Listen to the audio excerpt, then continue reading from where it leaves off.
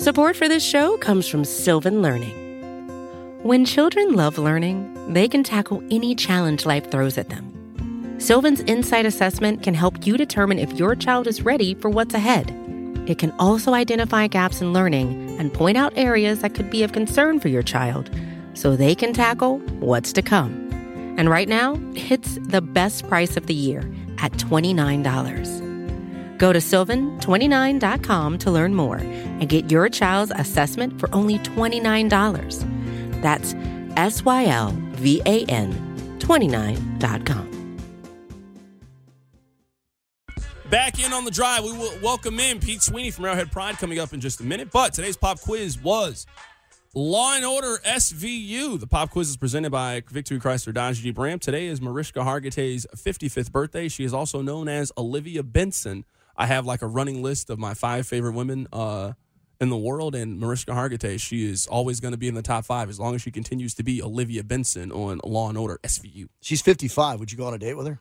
I would marry Mariska Hargitay tomorrow without ever talking to her. She said, if she texted me right now and said, hey, meet me in Vegas, I want to be with you, I would leave right now and I would find a way to get there so we could be married. I love Olivia Benson. Like, she's a real person. Have you seen the kind of advocate for justice that she is? That rules out the potential for some little C-dots, you realize.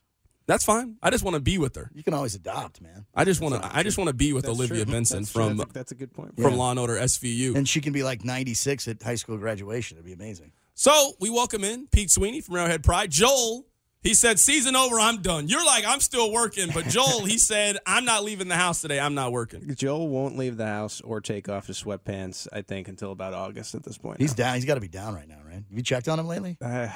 It's tough. I mean, I think a lot of Chiefs fans are. I think that yesterday was good because it gave you turned from sadness to a little bit like, okay, now we're looking at the future already, which I think helped out Joel and many Chiefs fans out there. Not to mention you have really good quarterback. I mean, that should keep people fairly happy.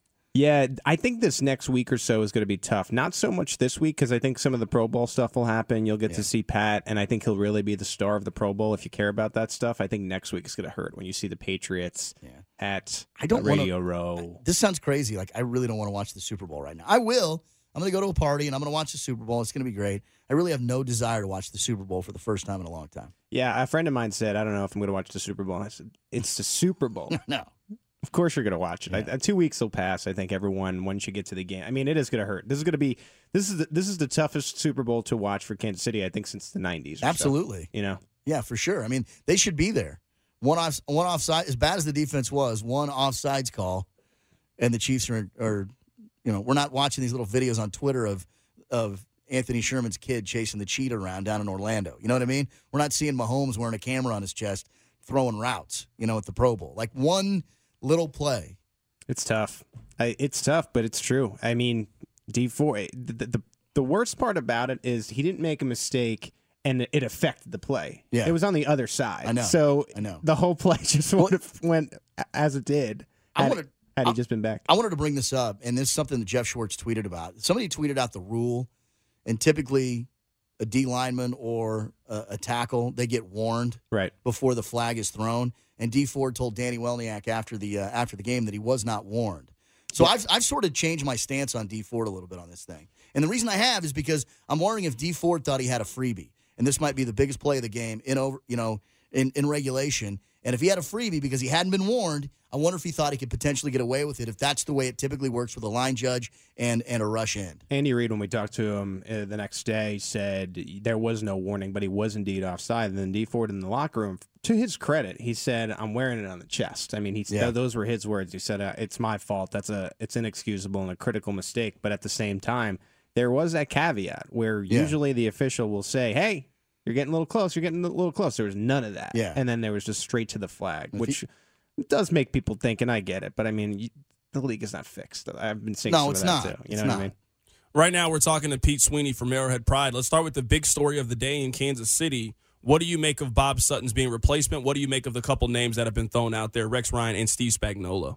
I think they're interesting. I think there's a lot of Chiefs fans, at least a vocal minority of Chiefs fans, that are calling for Rex Ryan to be the next guy, I think, because you know who he is. I think not a lot of Chiefs fans in the Midwest really know Steve Spagnuolo, and they really just go to the numbers and don't understand that this is a guy who – it's a fiery guy. I think he'll be respected maybe more so than someone with less experience. I get the numbers aren't exactly what you would want. I do like the switch to the 4-3. I think that is really interesting because that's Spagnuolo. Like, people were saying, I saw on Twitter this morning, this is just another Bob Sutton.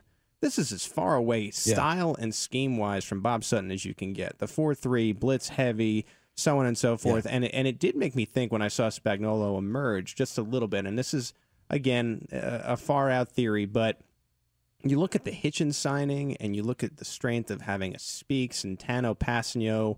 They didn't really necessarily fit as edge guys. And, it just makes you think, was this sort of a thought process that existed last year that maybe this was the end for Sutton regardless of how it went? I wonder if they win the Super Bowl, do they maybe move on from him anyway? Well, I think it's a good question because somebody sent a text in yesterday on the Protein House Eat with a Purpose text line, and they're like, okay, if Bob Sutton's your defensive coordinator, why do they keep drafting 4-3 guys? Right, exactly. Like Hitchens, and to me, Hitchens and Ragglers are sort of old school thumper linebackers, right? Which the league is sort of going towards, the hybrid guy versus, dudes like Hitchens and Ragland, right? Right, yeah, and you have a Speaks who they drafted, first pick. It was the second round, but first pick. And Passanio really hasn't looked like an outside linebacker. Yeah. And then you have D Ford, who you potentially have to pay. Maybe you're thinking a little bit long term here. Do you really necessarily need a D Ford if you're going in the 4-3? I think it's just interesting. It's interesting to see what direction they go, especially given if it's Spagnuolo,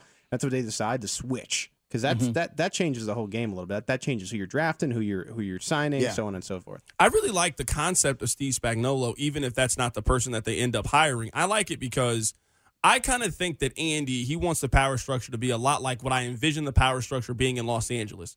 I don't think that Sean McVay is doing a lot of stuff with the defense. I think that's Wade Phillips' baby. I think he's dealing with the personalities on that side, and Sean McVay has given him the opportunity of, that's essentially your team.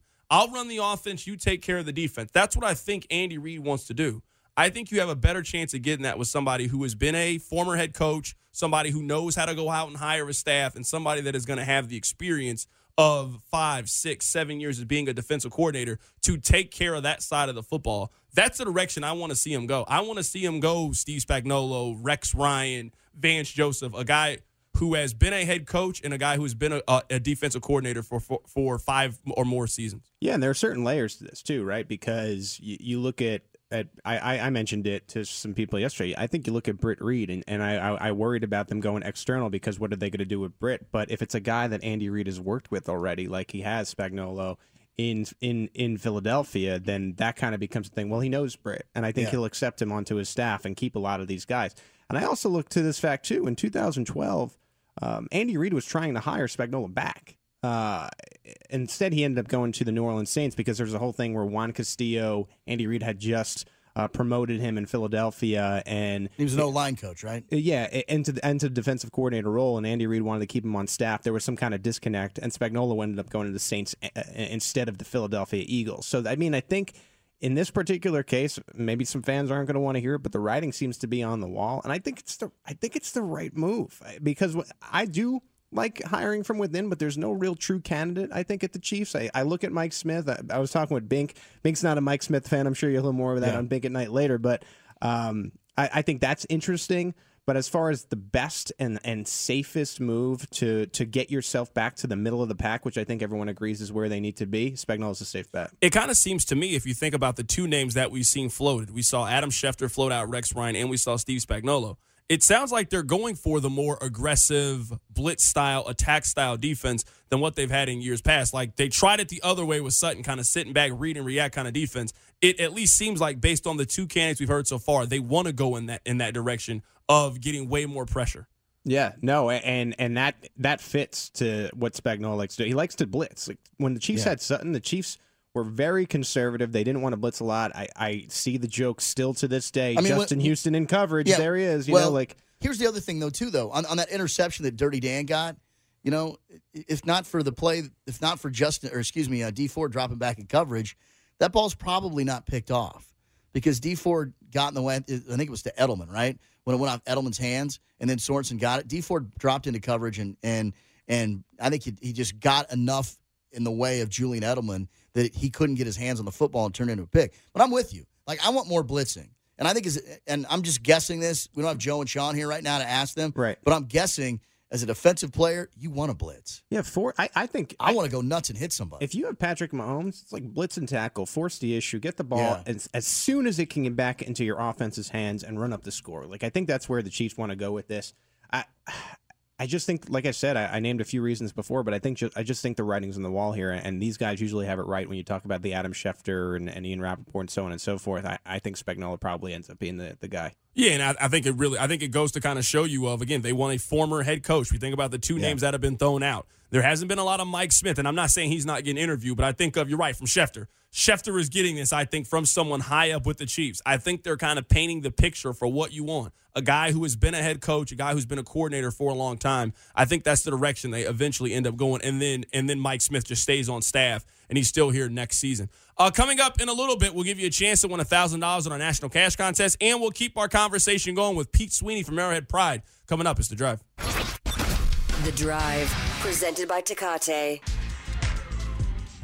Back in on The Drive, Pete Sweeney in studio with us.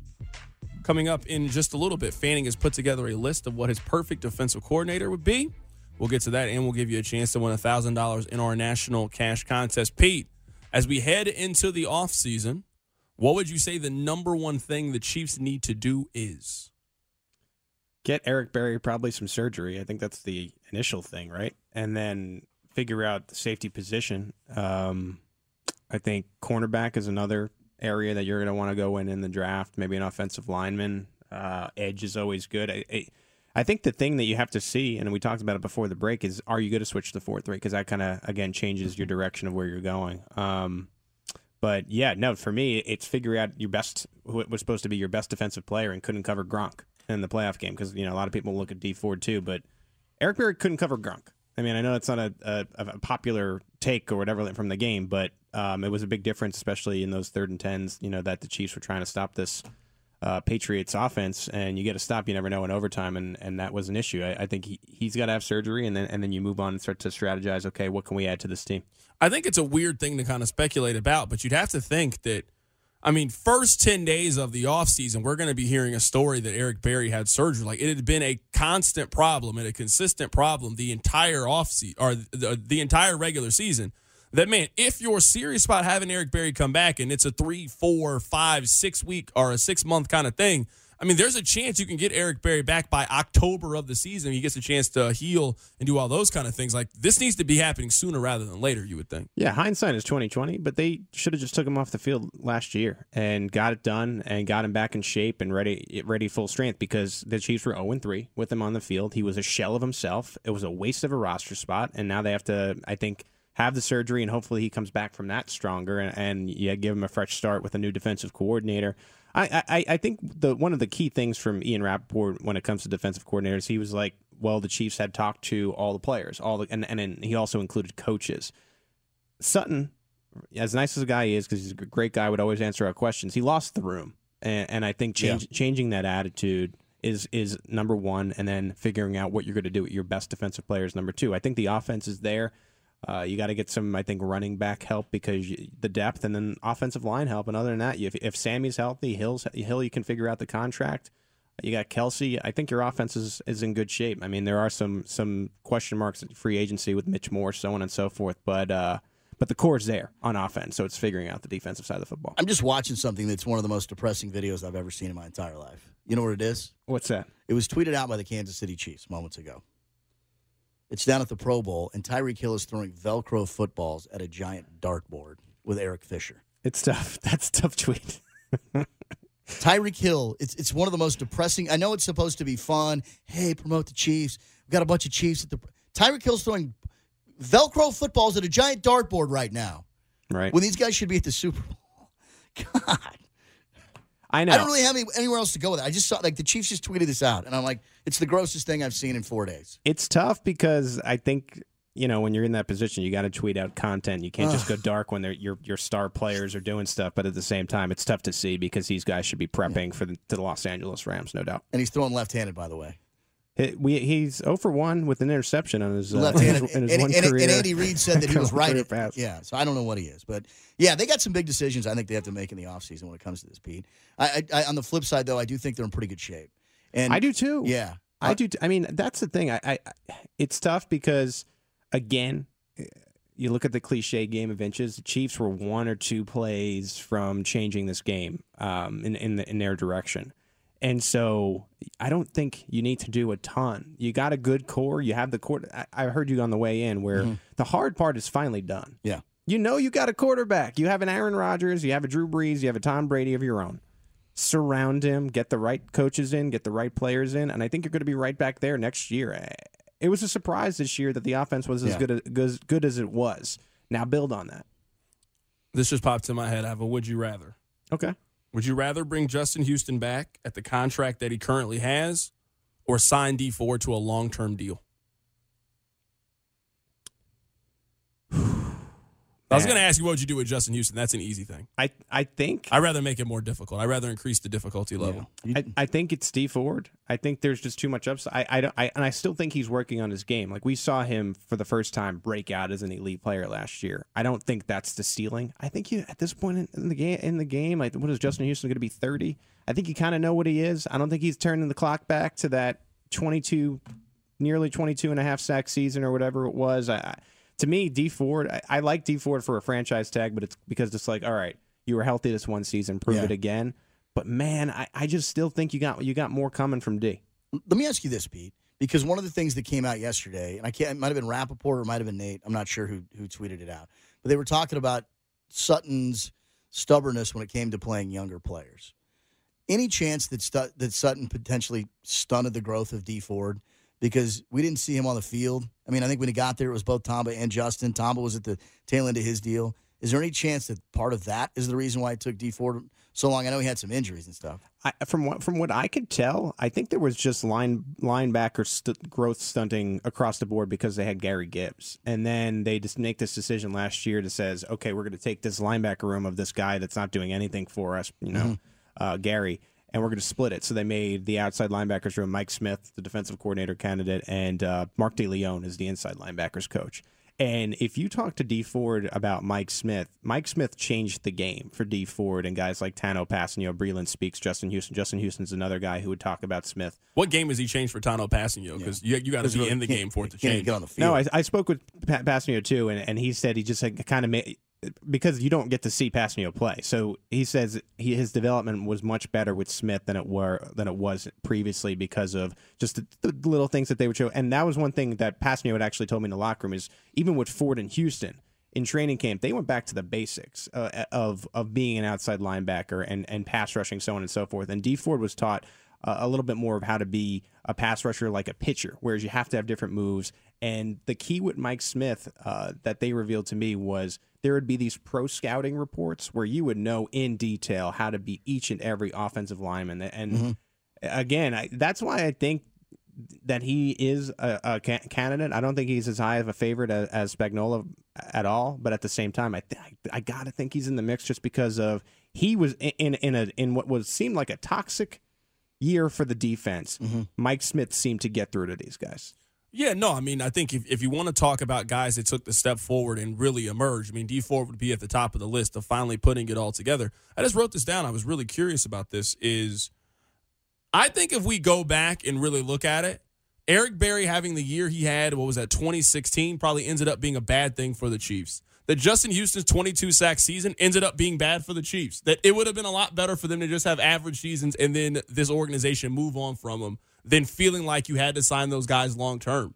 Like now, really thinking about how those contracts played out, it certainly would have been a lot better if they had just been average players. Like, that's why I don't really want the Chiefs to get sucked into this D Ford contract, is because I don't think there is a way going forward that you regret not signing D Ford long-term. Well, like, wherever he goes, Giants, Jets, you can pick a random team. I don't think we have a conversation 2 years from now. Man, I really wish they had signed D Ford long-term. I think you greatly regret signing him to a deal if you sign him long-term. He doesn't get the double teams that Khalil Mack does, but his pressures were comparable. Not to say that that's going to be a repeat thing or whatever. I think the answer with Ford is you tag him You look at the tag situation with Le'Veon Bell. Le'Veon Bell wanted no part of the tag. If you talk to Dee Ford, I mean, one of his first things that he said when asked about the tag at the end of this season was, would you take $16 million, whatever? So he's ready. He's ready to take. Yeah. He's ready to take a tag year. And if both parties like it and it makes sense, I don't think he's excited about taking the tag. He might not have an option of it's either play football this year under the $16 million. Of course, it's not ideal, but you see across the league where people have problems with it. Ford seems accepting of it, at least, which is good, I think, for both sides. Yeah, I mean, we'll see what happens once the negotiation starts. Like, once his agent presents this is how much we want to get, and then it's we're not giving you this money except the franchise tag. I'll be very curious to see kind of what the sentiment is from his agent. Last question here, Pete. Do you think that Tony Romo got Bob Sutton fired? No. I think the more that this goes on, and as you start to put the pieces together, I think this was a thing that might have been happening anyway. Do you think he gets whacked if they go to the Super Bowl too?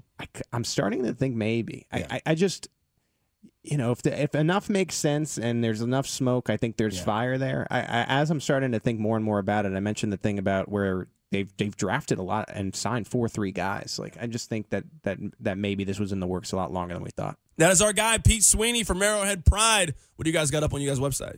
Right now, again, it's a lot of defensive coordinator stuff. We have some guys down at the Senior Bowl, the Arrowhead Pride Nerd Squad led by Kent Swanson. I know he'll be on with Pink at Night later, but they're reporting all that's happening in Mobile, and we're taking this offseason on by storm, keeping it rolling. That's my guy, Pete Sweeney from Arrowhead Pride. Thanks a lot for coming in today, Pete. Coming up in 5 minutes, we'll give you a chance to win $1,000 on our National Cash Contest, and Fanning has created his perfect defensive coordinator. We'll tell you what goes into it. Coming up, it's The Drive.